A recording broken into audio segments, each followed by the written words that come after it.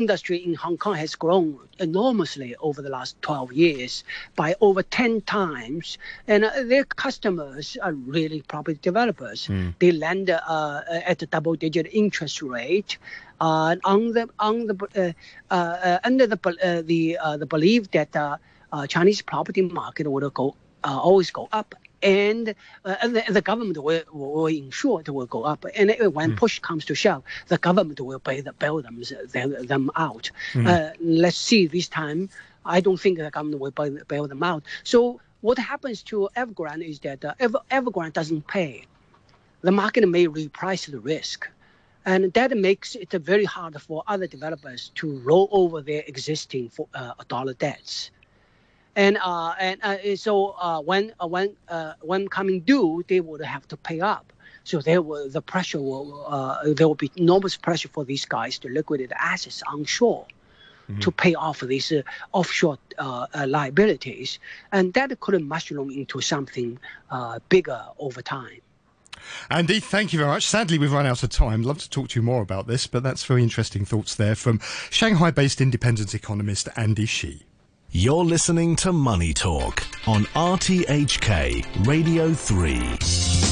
Let's take a look at the markets. Not many of them are open at the moment. Mainland Chinese markets, Taiwan markets, Japan markets, and South Korea all closed today. But the Hang Seng is looking set to open about 0.4% lower. And in Australia, the ASX 200 is down 0.9% at the moment.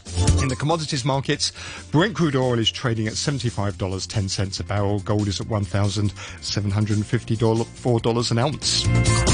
Thank you for listening this morning. Do please join me again tomorrow morning at 8 o'clock for Money Talk, and stay tuned for Back Chat after the news with Jim Gould and Mike Rouse. The weather forecast for today, hot with sunny periods and a few showers. The maximum temperature will be about 32 degrees, and the outlook is for a few showers in the next couple of days. Sunny periods on the Mid-Autumn Festival on Wednesday, and it's 29 degrees right now, 86% relative humidity. 8:32, here's Barry O'Rourke with the half-hour news. Nearly 90% of eligible voters have cast their ballots for about a quarter of the 1,500 seats to form the new election committee. However, the results of the first subsector, involving around 50 votes, did not come in until 3 a.m. It was the first of 3 local elections after Beijing's revamp of Hong Kong's electoral system. Natalie Ching reports from the Convention Centre where the election took place. As voting began, Chief Executive Carrie Lam said she welcomes people with different opinions to join the political system as long as they share the objective of succeeding under the one country, two systems principle. She denied that having candidates passing a vetting process to ensure they are patriots was a way to filter out opposition voices. Candidates from subsectors ranging from financial services to Chinese medicine were voted in to form the powerful new electoral body, with 3 sectors seeing a 100% turnout rate. Meanwhile, the Secretary for Constitutional and Mainland Affairs, Eric Yeung, dismissed suggestions that the poll was a small circle election. He said there is broad representation on the committee. Mr. Yeung said a good democratic system that suits the SAR is one that ensures only patriots rule Hong Kong. The head of the Electoral Affairs Commission, Barnabas Fung, says he's very sorry for the delay in the announcement of the election committee results, saying the time needed far exceeded reasonable expectations. The problem mainly lies with the hand-filled-in ballot paper count. There are some minor discrepancies, and we're looking into it as to whether counting could still be conducted side by side the reconciliation of the ballot paper count. And we will look into the matter thoroughly, and I think it may not be fair to pinpoint particular but incomplete situation. Mr. Fung insisted the problem had nothing to do with the electronic voter registration or the automatic counting systems, saying they mostly worked smoothly except for the jamming of counting paper a few times. When asked whether the Commission or any official in particular has to be accountable for the problem, Mr. Fung said he didn't want blame for anyone for the problem. At this stage, I can say they are human error or error of judgment as to whether the problem should be raised with the EAC rather than to be resolved within the frontline staff. And overseas, a faction of the Philippines governing party has nominated the champion boxer and current senator Manny Pacquiao as its presidential candidate for next year's election. 2 weeks ago, a rival faction nominated President Rodrigo Duterte as its choice for vice president and a longtime presidential aide, Bong Go, for the top job. More news on the hour from RTHK.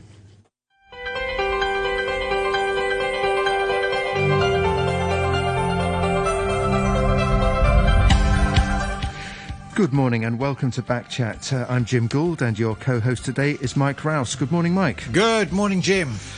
On today's programme, the Election Committee and later on career opportunities in the mainland. Nearly 90% of about 4,900 eligible voters have cast their ballots in the Election Committee subsector elections held yesterday. They were deciding on 364 seats in the 13 of 40 subsectors which were being contested. The voting was taking place under a new electoral system following the central government's overhaul, designed to ensure that only those regarded as patriots can be in positions of authority. The 1,500-member election committee is made up of 5 big sectors with 40 subsectors that include representatives from businesses, professional bodies, labour and religious groups, as well as national legislators and groups that have ties to the central authorities. It was a very different-looking exercise from previous occasions, with the number of individual voters greatly reduced and largely replaced by corporate votes. We'll be taking a look at the changed political landscape.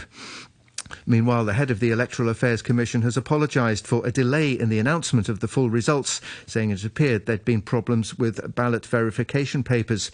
After 9:15, we're looking at career opportunities in the mainland, with the All China Youth Federation announcing 40,000 jobs and internships for young people from Hong Kong in the next 5 years.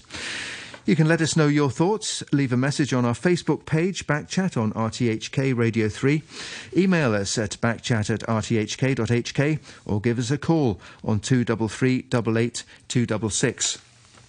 Well, joining us now on the line, we have political analyst Chris Yeung, who's former chairman of the Hong Kong Journalists Association, and also... Not yet. And we're also hoping to be joined by Ronnie Tong, Senior Counsel and Convener of Path of Democracy. Chris Yeung, are you there? Yeah. Hi, Jim. Chris, Hi, Mike. Good morning. Good morning to you. Thanks for joining. Like I say, we're expecting Ronnie Tong to join soon. What do you think of... yesterday's proceedings, the turnout, the way the election was conducted, and so on?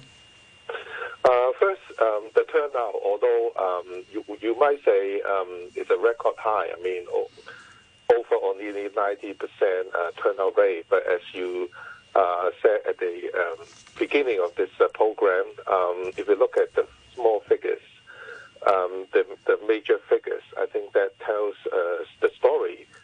In Hong Kong, we have 4 million registered voters. And in the 2016, the previous election committee election, still 246,000 registered voters were entitled to vote. But yesterday, we have only something like 4,900 people, registered voters who can vote, and of them, say about 4,400 voters vote. So that makes something like 90% turnout rate. I think that turnout rate is meaningless and if not misleading. Because it's a very small number. Yes, I think so small. And in any elections, I think of course it's important to understand why people vote, but also important to understand why people do not vote. I think this time most over 90-something% of registered voters cannot vote because they are not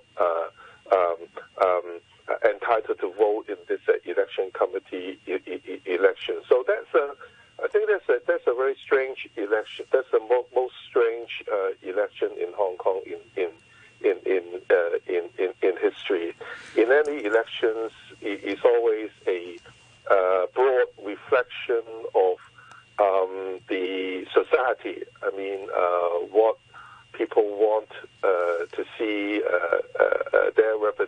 what kind of representatives they want to have in the system. But in this elections, with the revamped, the system has already, seriously distort the nature, I would say, the nature or the purpose of the elections. But the government and pro-establishment people have said that, of course, there were a lot more corporate votes this time, which makes the thing more representative. Well, we have to see whether those first, of course, as a matter of principle, I think each eligible citizen is entitled to the same equal right to vote. But of course, in Hong Kong, we have a very unique situation. Secondly, even if we have a kind of a corporate vote system for many decades, those corporations who are entitled to vote are representative. I mean, their representativeness, I think, is not under a lot of challenges. For instance, in the legal sector, the Bar Association, the Law Society, and then in some functional constituencies like the legal sector, I think each professional has the same right to vote. Teachers, lawyers, doctors. But this time, it's changed to corporate votes, and those corporations or bodies, eligible to have a vote, I think their representativeness is very diverse.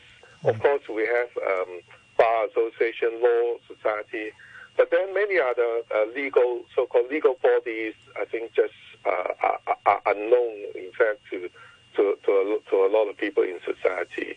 And I think that's has also significantly distort the corporate vote system. Not to mention the fairness of a corporate vote system. Chris, if we take a step back from this and look at it as outsiders might, there's 1,500 members of this election committee, which is going to be tremendously powerful. It's going to choose the chief executive, and it's going to choose 40 out of the 90 members of the future LegCo. The elections yesterday were in respect of 364 of them. That kind of stands out by itself, doesn't it? We're not either many of them are not elected at all, or there was no competition in the other, was it 1,100 and something votes?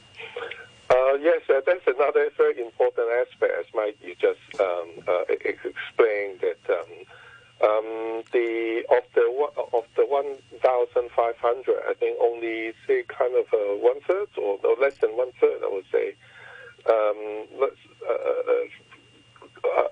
are open to have competition. And if you look carefully at the so-called competition, is more cosmetic, symbolic than substantive.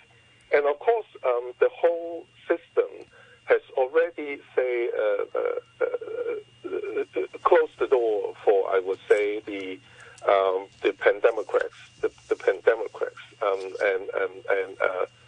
one major feature of these elections is the kind of a total absence of a major, body of opinion in society, which were reflected in previous elections. Close to 50% to 60% of votes went to the Pan-Democrats. But this mere fact is not reflected in the system itself. So you see the Democrats, I think, of course there are other factors, but they have completely, I think, disappeared, I would say, in this elections, with just maybe less than 5 so-called non-establishment candidates. Will they have any chance among the 30 functional constituencies, the traditional pandems?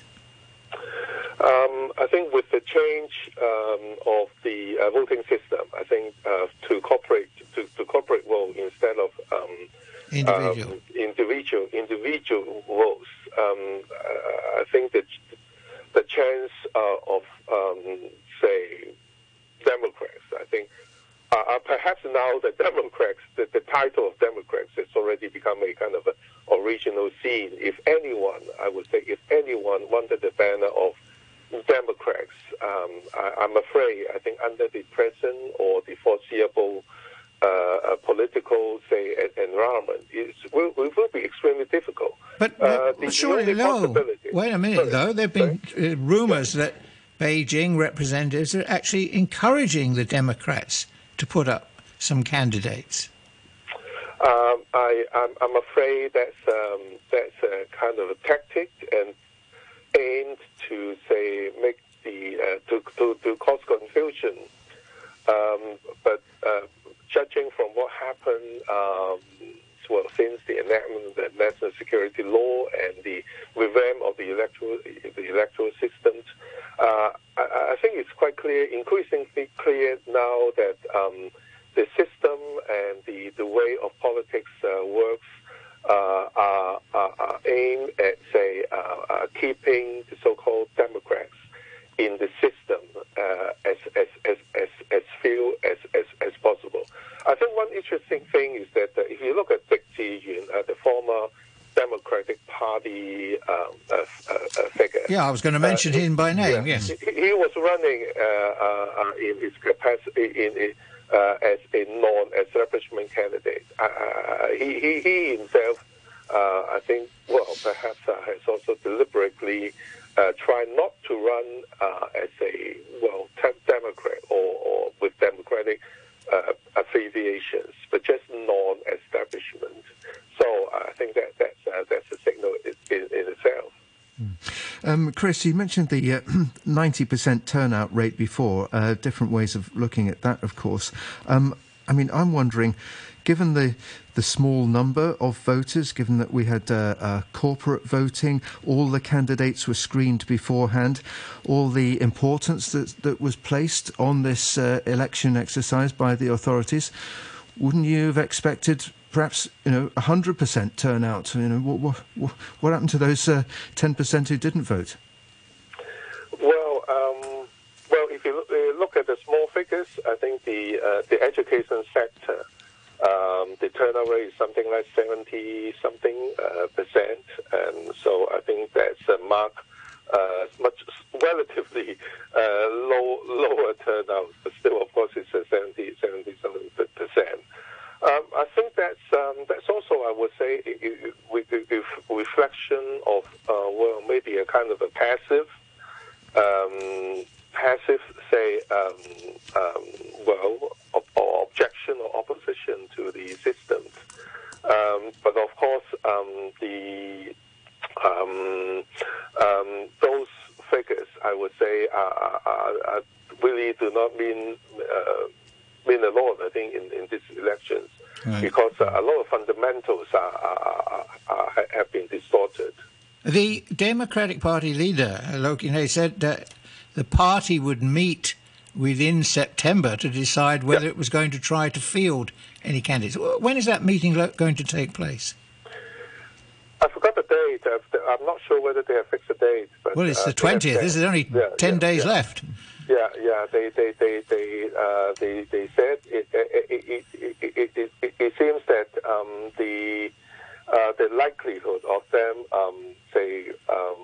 backing any candidates in the next electoral election is extremely, I would say, extremely slim. Given the overall, say, political developments, I think a lot of democratic groups, the latest Confederation of Trade Unions, have no choice, I would say, from their perspective,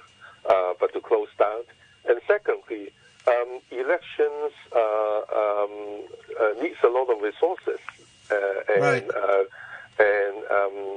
and network in districts. I think those are vanishing. I mean, I think even the Democratic Party doesn't have meaningful resources, and their network in districts, I think, have been seriously, undermined. I think with the departure of district council members, right, because they were on salaries and so on, and there's a lot of resources there. I think their staff have to be dismissed. So they just, even if they want to do so, they just don't have the manpower and the resources. And how can you raise money under the present circumstances for elections? Yes, certain people you better not ask for money. Well, you're listening to Backchat with Mike Rouse and me, Jim Gould, and we're talking to Chris Yeung at the moment, a political analyst and former chairman of the Hong Kong Journalists Association.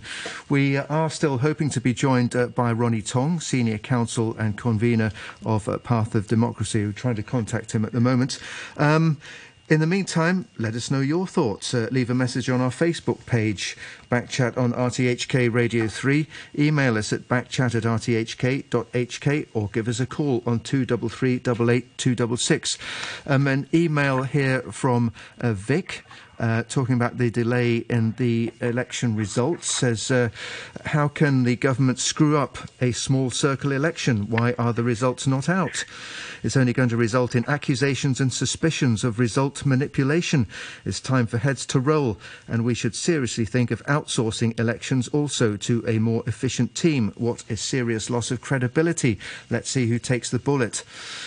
Chris, do you have any insight on what went wrong with the vote tallying system? Well, extremely embarrassing, of course.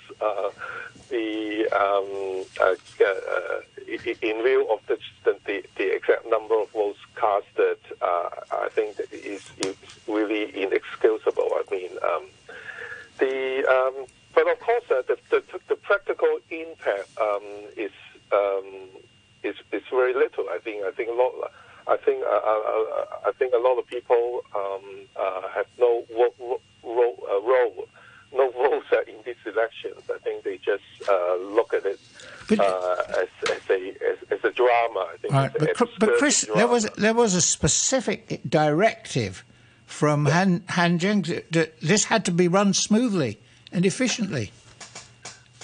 Yes, exactly. I think they promised to improve the election system. Now, I think it's been radical that the more immediate task is to improve the vote counting procedure and system. I guess maybe the election arrangements have been so complicated, and but anyway, I think it's I think a proper apology. I think they have to really look carefully at every step, and it just shouldn't happen. I mean, in Hong Kong, so embarrassing. Beijing so focused on this, having changed the system and having issued very clear directives to the SAR government that this has got to be run like clockwork. And then here we are, it's nearly 9 o'clock. I think we're still waiting for some results. Yes, of course. Well, more bullets for those who don't like Carrie Lam. I mean, so one more. Well, perhaps embarrassing. I think embarrassing error. I mean, a blunder or hiccup. I mean, you're referring now to that misspelling of or the different character for China last week in the backdrop. Yeah, and with the I think the formation of the election committee, which is going to elect the next chief executive, we'll probably going to see more of this kind of criticism or ridicules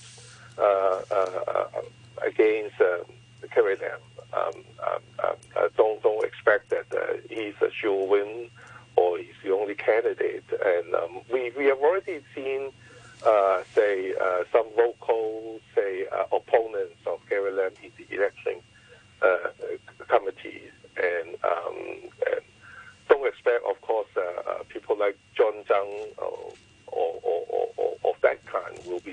competing in the next year's chief executive elections. But still, I think within the pro-establishment camp, there are undercurrents. And someone who don't like Carrie Lam and want another person. Any name come to your mind? Well, of course, C.Y. Leung, the former chief executive, I think it's quite clear, obvious that he's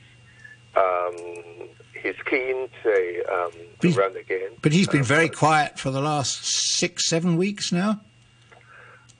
Yes. I think after a brief round of pretty active, presence in on his Facebook and in public. Perhaps now the election committee election, I think, is over, and I think the jockeying, for the next chief executive, in fact, will be heated up again. Of course, we've got the LegCo elections in December. What kind of campaign can we expect there, do you think? Well, I think the political landscape or scene is clear in one sense that the Democrats, I think, won't be able to make any presence. I think meaningful presence in the upcoming elections and in the political system in the next, at least in the next 4 years or 5 years. So the focus of attention will be on the pro-establishment camp. But there are 20 seats, aren't there? Or sorry, 20, there will be 20 elected from 10 seats. So if the vote turnout went as usual from each of the 10 seats, there would be one pro-government candidate successful and one pro-non-government candidate successful. So in theory, they could get 10. Well, in theory, yes, but in reality, I think it will be much less. First, I think there will be a degree of boycott. I think just a lot of voters who have been supporting pro-democracy candidates may just decide not to vote, or they don't have the right candidate, so they just ignore the elections. And secondly, even there are some non-establishment candidates. They may be competing against each other. So the pro-establishment camp, with better coordination among themselves. I won't be surprised that if the pro-establishment camp, snap all the 2 seats in each geographical constituency due to some factors, like I think the democracy voters voting behavior, and secondly the competition among non-establishment candidates. So certainly it will be less than 10. It's just a question of exactly how many non-establishment candidates will be able to get the geographical seats. Okay. So of the total 90 seats, I don't think the non-establishment camp or Democratic camp will have any significant presence in the next LegCo. Okay, well, Chris Yeung, stay with us. We've got to take a short break for the news summary at 9 o'clock. Email us, backchat@rthk.hk. Message our Facebook page, Backchat on RTHK Radio 3. Call us on 233 266. Quick look at the weather. Hot with sunny periods and a few showers. Isolated thunderstorms at first. The outlook, a few showers in the next few days. Sunny periods over the Mid-Autumn Festival. It's 29 degrees. Humidity 84%.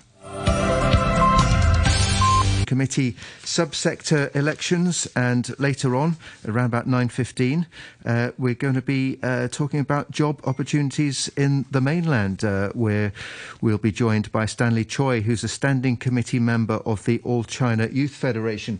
We were trying before 9 o'clock to contact Ronnie Tong, senior counsel and convener of the Path of Democracy, who's going to take part in our conversation, but we haven't been able to reach him this morning. I do have a few emails from listeners. This one from Alan says, this election is an insult to the people of Hong Kong. It is democracy only in the sense that the People's Democratic Republic of Korea is, in that it uses the word. Discussing the results and turnout as if it was a real election or if the results were not predetermined is an absurd exercise. That from Alan. Okay, still with us is Chris Yeung, political analyst and former chairman of the Hong Kong Journalists Association. Chris, how do you think this election exercise will be perceived by the international community? Well, as I mentioned earlier, because the figures themselves speak. I mean, the changes are so drastic. That will certainly, I think, cast a negative, create more negative, send more negative messages to the international community that after 24 years of return to Chinese sovereignty, I think the process of democratic development has now been reversed back to some kind of apportment systems as we saw during the colonial period. Which had been criticized as disgraceful and insulting to the Hong Kong people, but unfortunately and ironically, I think the system is now moving is taking a big step backwards. Okay, we're now joined on the line by DAB member and regular co-host on this programme, Nixie Lam. Good morning to you. Good morning, everyone. So, you will be a member of the new election committee. How did things go yesterday from your perspective? I think it's quite a peaceful one. Finally, I mean, like I mentioned earlier, it's basically quite chaotic. I mean, 2 years ago, everybody remember what's been happening during the election time and all the threats that was pushing to the politicians and stuff. So yesterday is a peaceful one, finally, after 2 years and after all the rerun. And what I'm actually happy to look at is, we have a lot of youth, women and grassroots representatives entering into the election committee can actually contribute to the real situation in Hong Kong. They understand more. I'm actually representing the youth sector. We have 34 people joining, and we already point out a lot of policies that is trying to help Hong Kong. We've been doing a lot of the focus group with a lot of different groups of young people. I had the honor to talk to some of the IT representatives yesterday, met them, and we're already talking about some joint collaboration between the IT section, which is the tech section now, and the youth, trying to see and seek out more opportunity for the youth in town. You're 34, Nixie. Good morning. Yes. The 34 representing young people, was that competitive or... It's quite competitive. If you're looking at the whole figures, we're actually from All China Youth Federation. We have 102 representatives in Hong Kong. Holistically, for all China, that is including all the provinces in China, we only have 1,375 people. So that is about one out of 1 million people. So in Hong Kong, we have 102. And among that, 34 of us is already already became election committee member. Were you elected? And we're actually from quite a big spectrums of different industries. We have young politicians like me. We have a few of them. We have a lot of professionals like accountants and lawyers and stuff. We also have young entrepreneurs starting up their new businesses, understand what's been happening. We have young leaders of all those youth organizations in Hong Kong, which they have been serving the youngsters for quite a number of years already. And also, it's interesting, we have quite a few members been actively working across both borders. So they sort of understand what are the challenges and stuff. As you know, we need to do a lot of the bridging between, trying to help out how to smooth out the Greater Bay Area opportunities and stuff. They can actually give out really good advice. I'm a bit confused. I'm not familiar with these procedures. Did the 102 that you mentioned, did they elect the 34, or how did that work? Yes, sort of like we have 102 members that is eligible to elect all China youth representatives. We're actually in Sector 5. Sector 5 is all those members from like NPCC, and then also for us, and also the women sector, the All China. It's all the All China related organizations that were members were actually appointed by some of the or invited by some of the organizations that is the All China organizations. I'm not really sure whether you understand what is the All China organizations. We have like commercial sector sessions that is including all those companies. So we have quite a few members in Hong Kong. I think we have more than 20. I think they have about 5 representatives this time in Sector 5. And also our Women's Federation, they have quite a handful of numbers in Hong Kong and doing quite a lot of the community work projects and stuff. So it's just like that. It's quite complicated. I don't think I have enough time to explain now. Like we only have a few minutes here. Of course, the point has been made that the number of voters yesterday was many fewer than the last time around in 2016. I think there were about 250,000 people could vote in the election committee elections. This time around, 4,900 eligible voters. How significant is that? I think of significance is basically on the organizations itself. I just mentioned about All China Youth alone, we do have we actually representatives from the community.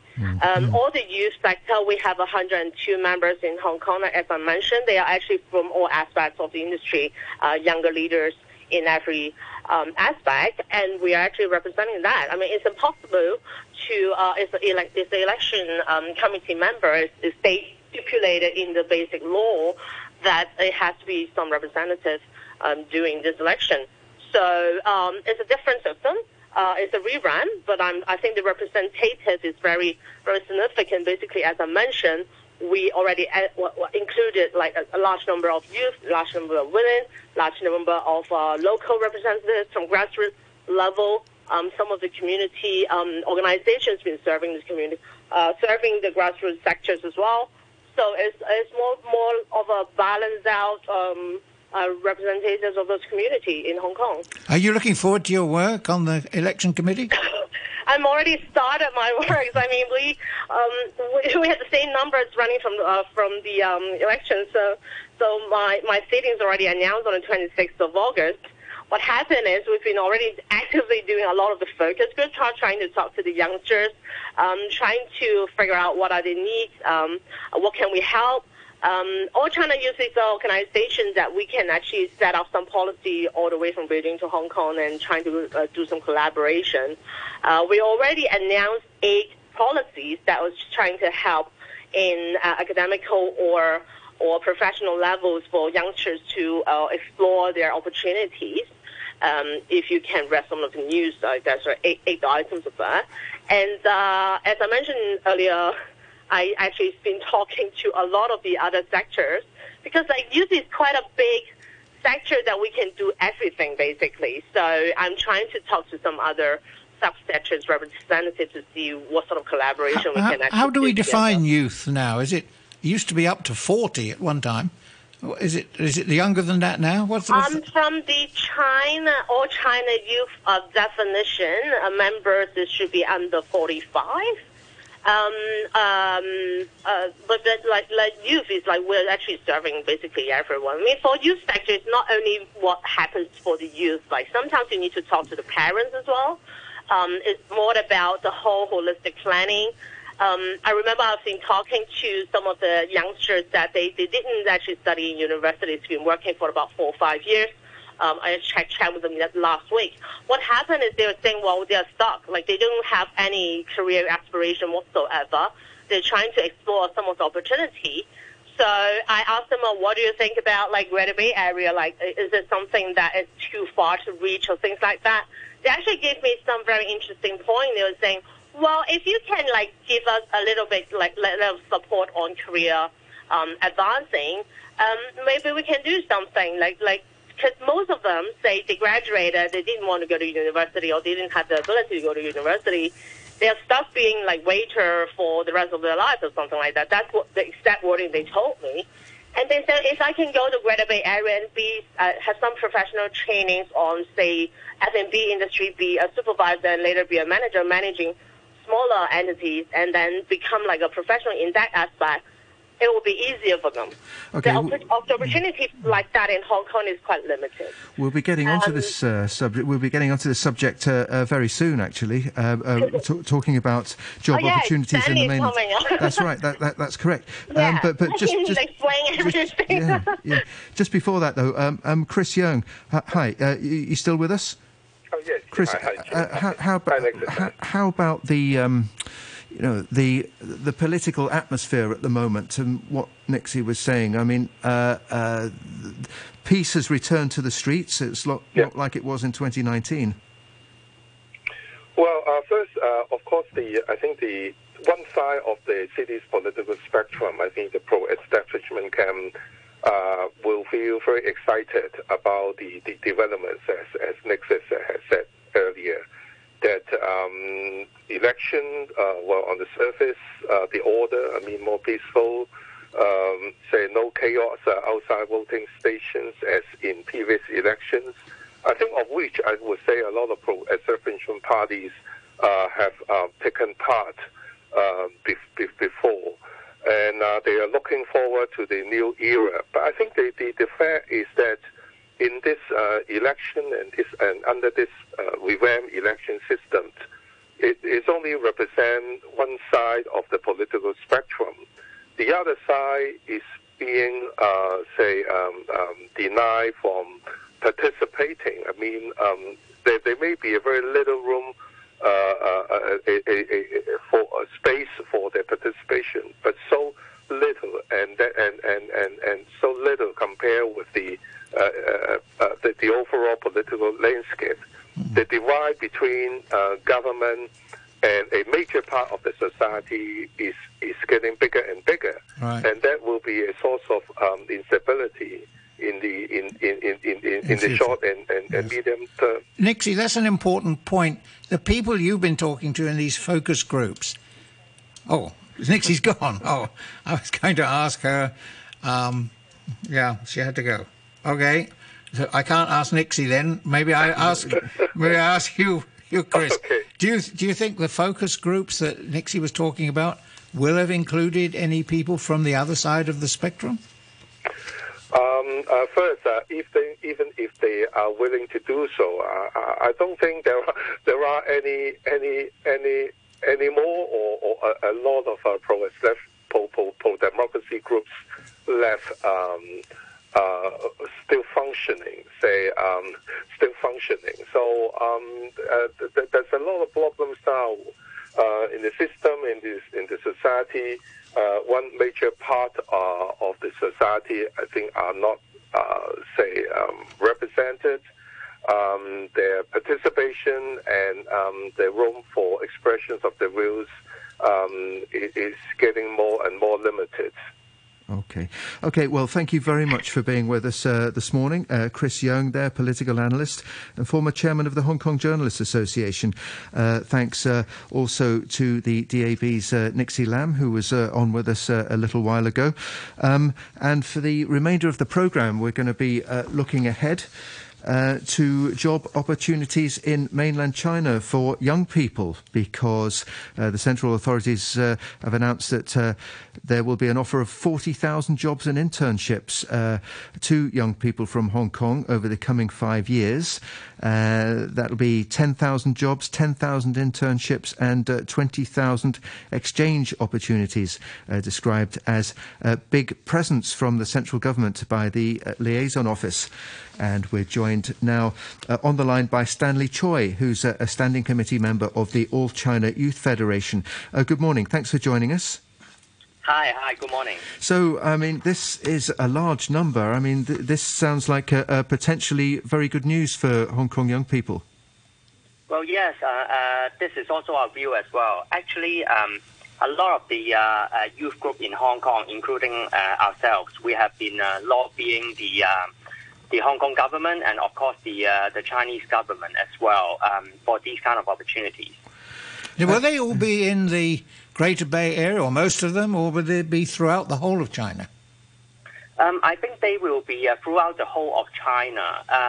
Reason because, obviously, when we talk about internships and job opportunities, I think majority of them will probably in the Greater Bay Area, but actually I think a certain percentage of them will also be spread out all over China. Reason being that there are a lot of industries, for example, petrochemical, right, or when we talk about some heavy industries, they will be less concentrated in the Greater Bay Area.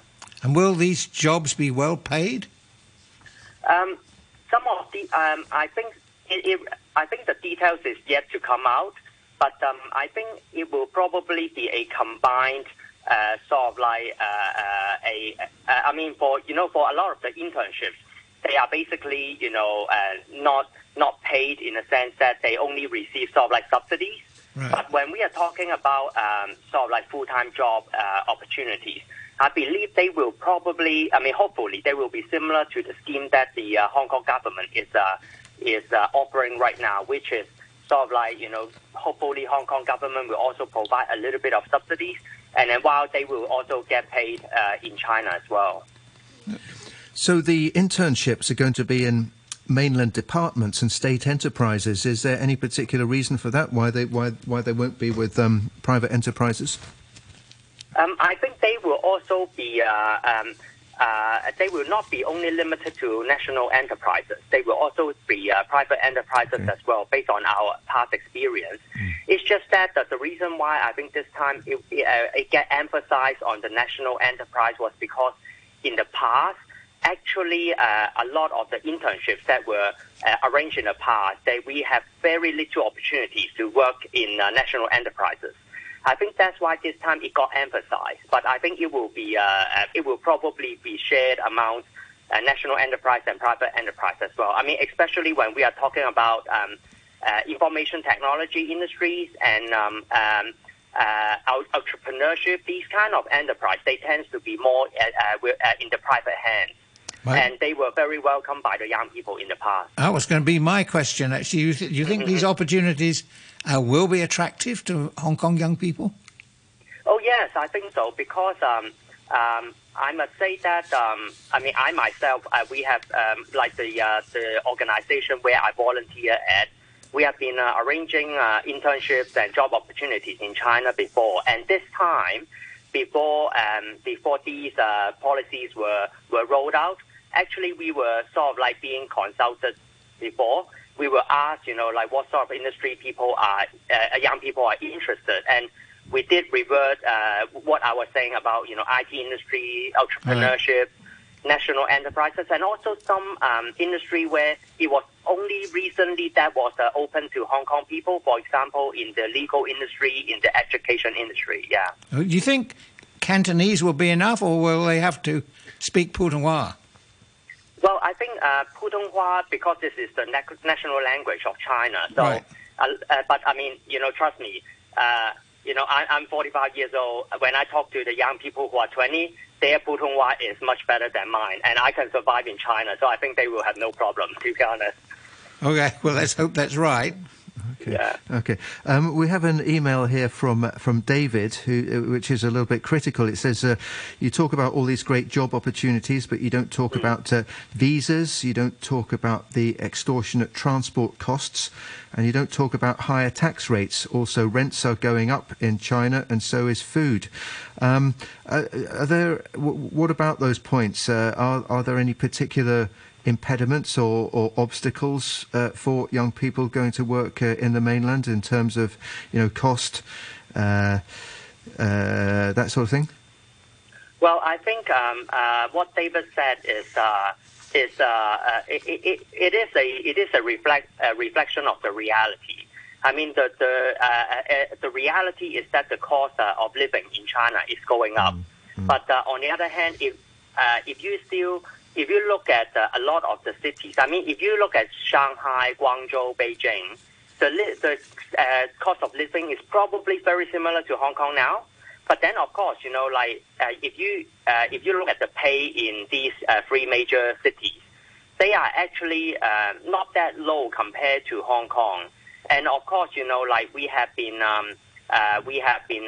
in discussion with authorities about trying to provide some transportation relief to young people in China who are working in China. For example, some of them, they may want to travel between Hong Kong and China using the high-speed rail. So we have been lobbying for things like monthly tickets and stuff like that. So right. I mean, by the time these opportunities are pushed out, hopefully we will have some accommodating facilities to help them. And I hope we've addressed by then the quarantine situation.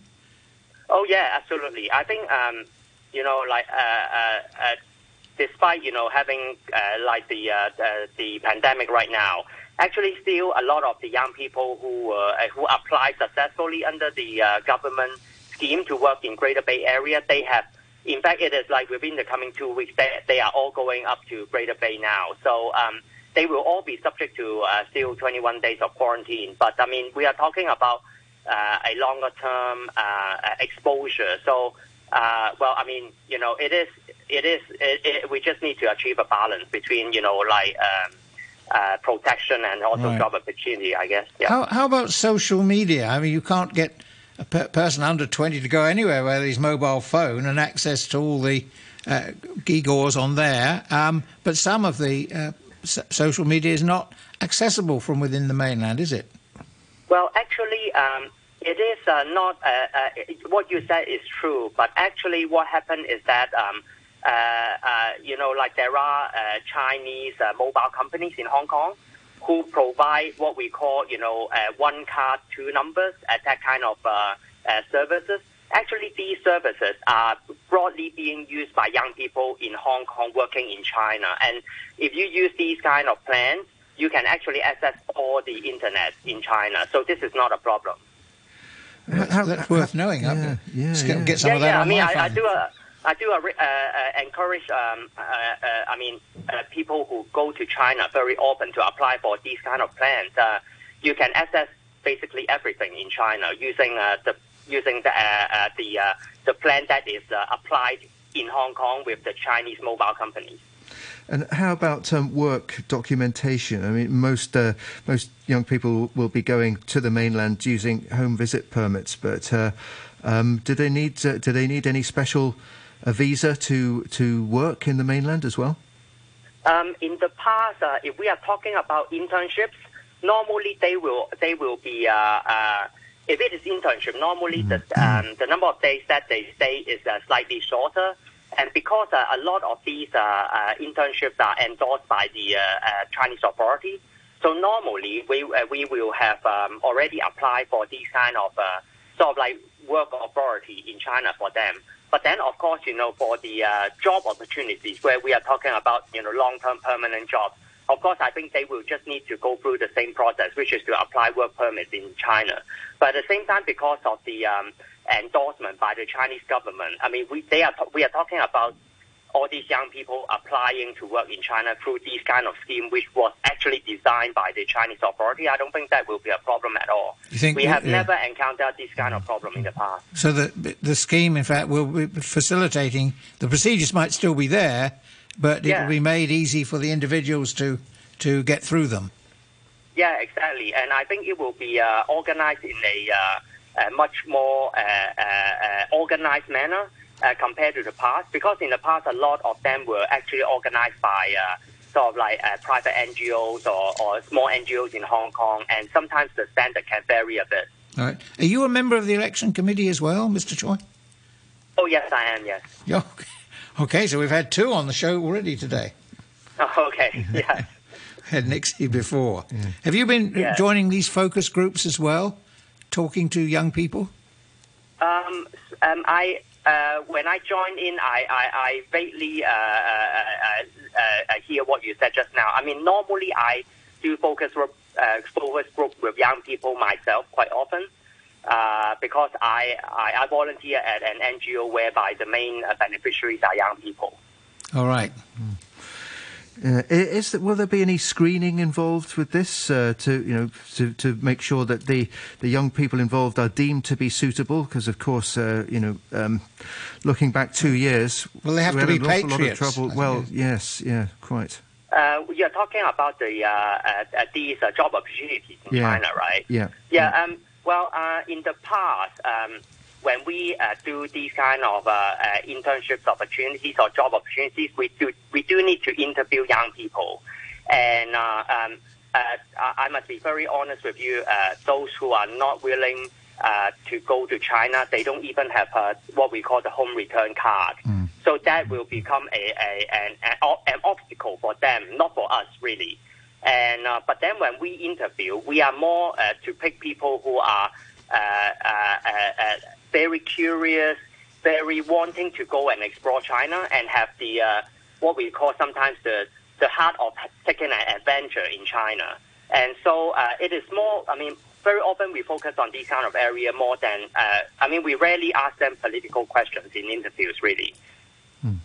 OK, well, thank you very much for joining us on the programme this morning. Stanley Choi there, who's a standing committee member of the All China Youth Federation. That brings us to the end of this morning's edition of Backchat. Just before the news summary and morning brew, a quick look at the weather. It's going to be hot with sunny periods and a few showers, isolated thunderstorms. Top temperature around 32 degrees in the urban areas, a couple of degrees higher in the New Territories. Light to moderate easterly winds. The outlook, a few showers in the next few days, sunny periods on the Mid-Autumn Festival. It's currently 30 degrees, humidity 80%. The thunderstorm warning is in effect and will remain so until 10:45. Everyone wants to be recognized and praised. Your child is no different. Try to focus on the process, not the outcome. Acknowledge their effort. Help your child to learn through mistakes. Prepare your child to lead a happy and positive life. Care, encouragement, and acceptance are keys to building a positive family. The news summary with Todd Harding. Nearly 90% of eligible voters cast their ballots yesterday for about a quarter of the 1,500 seats to form the new election committee. The poll was the first of 3 local elections after Beijing's revamp of Hong Kong's electoral system. But the results of the first subsector, involving around 50 votes, did not come in until 3 a.m. The head of the Electoral Affairs Commission, Barnabas Fung, said he was very sorry for the delay in the announcement, saying the time needed had far exceeded reasonable expectations. And cash-strapped mainland property developer Evergrande looks likely to default on debt interest payments this Thursday. The company had been issuing high-yield bonds and retail financial products based on the idea that land prices would continue to rise. I'll have more news at 10 o'clock. Stand by for the brew. Sociology prof from the University of Set and Costume Design, great interpreter of Beethoven, and oh-so-shy, quiet and retiring doggy counsel, co-founder of Rockefeller Records. Hello. This is really for adults, it's not really for kids. Yeah, well, it's fun, you know. Decipher what's happening behind the myth. Good morning. In-depth interviews and also observations. Absolutely no way. On your radio and live online, this This is The Morning Brew.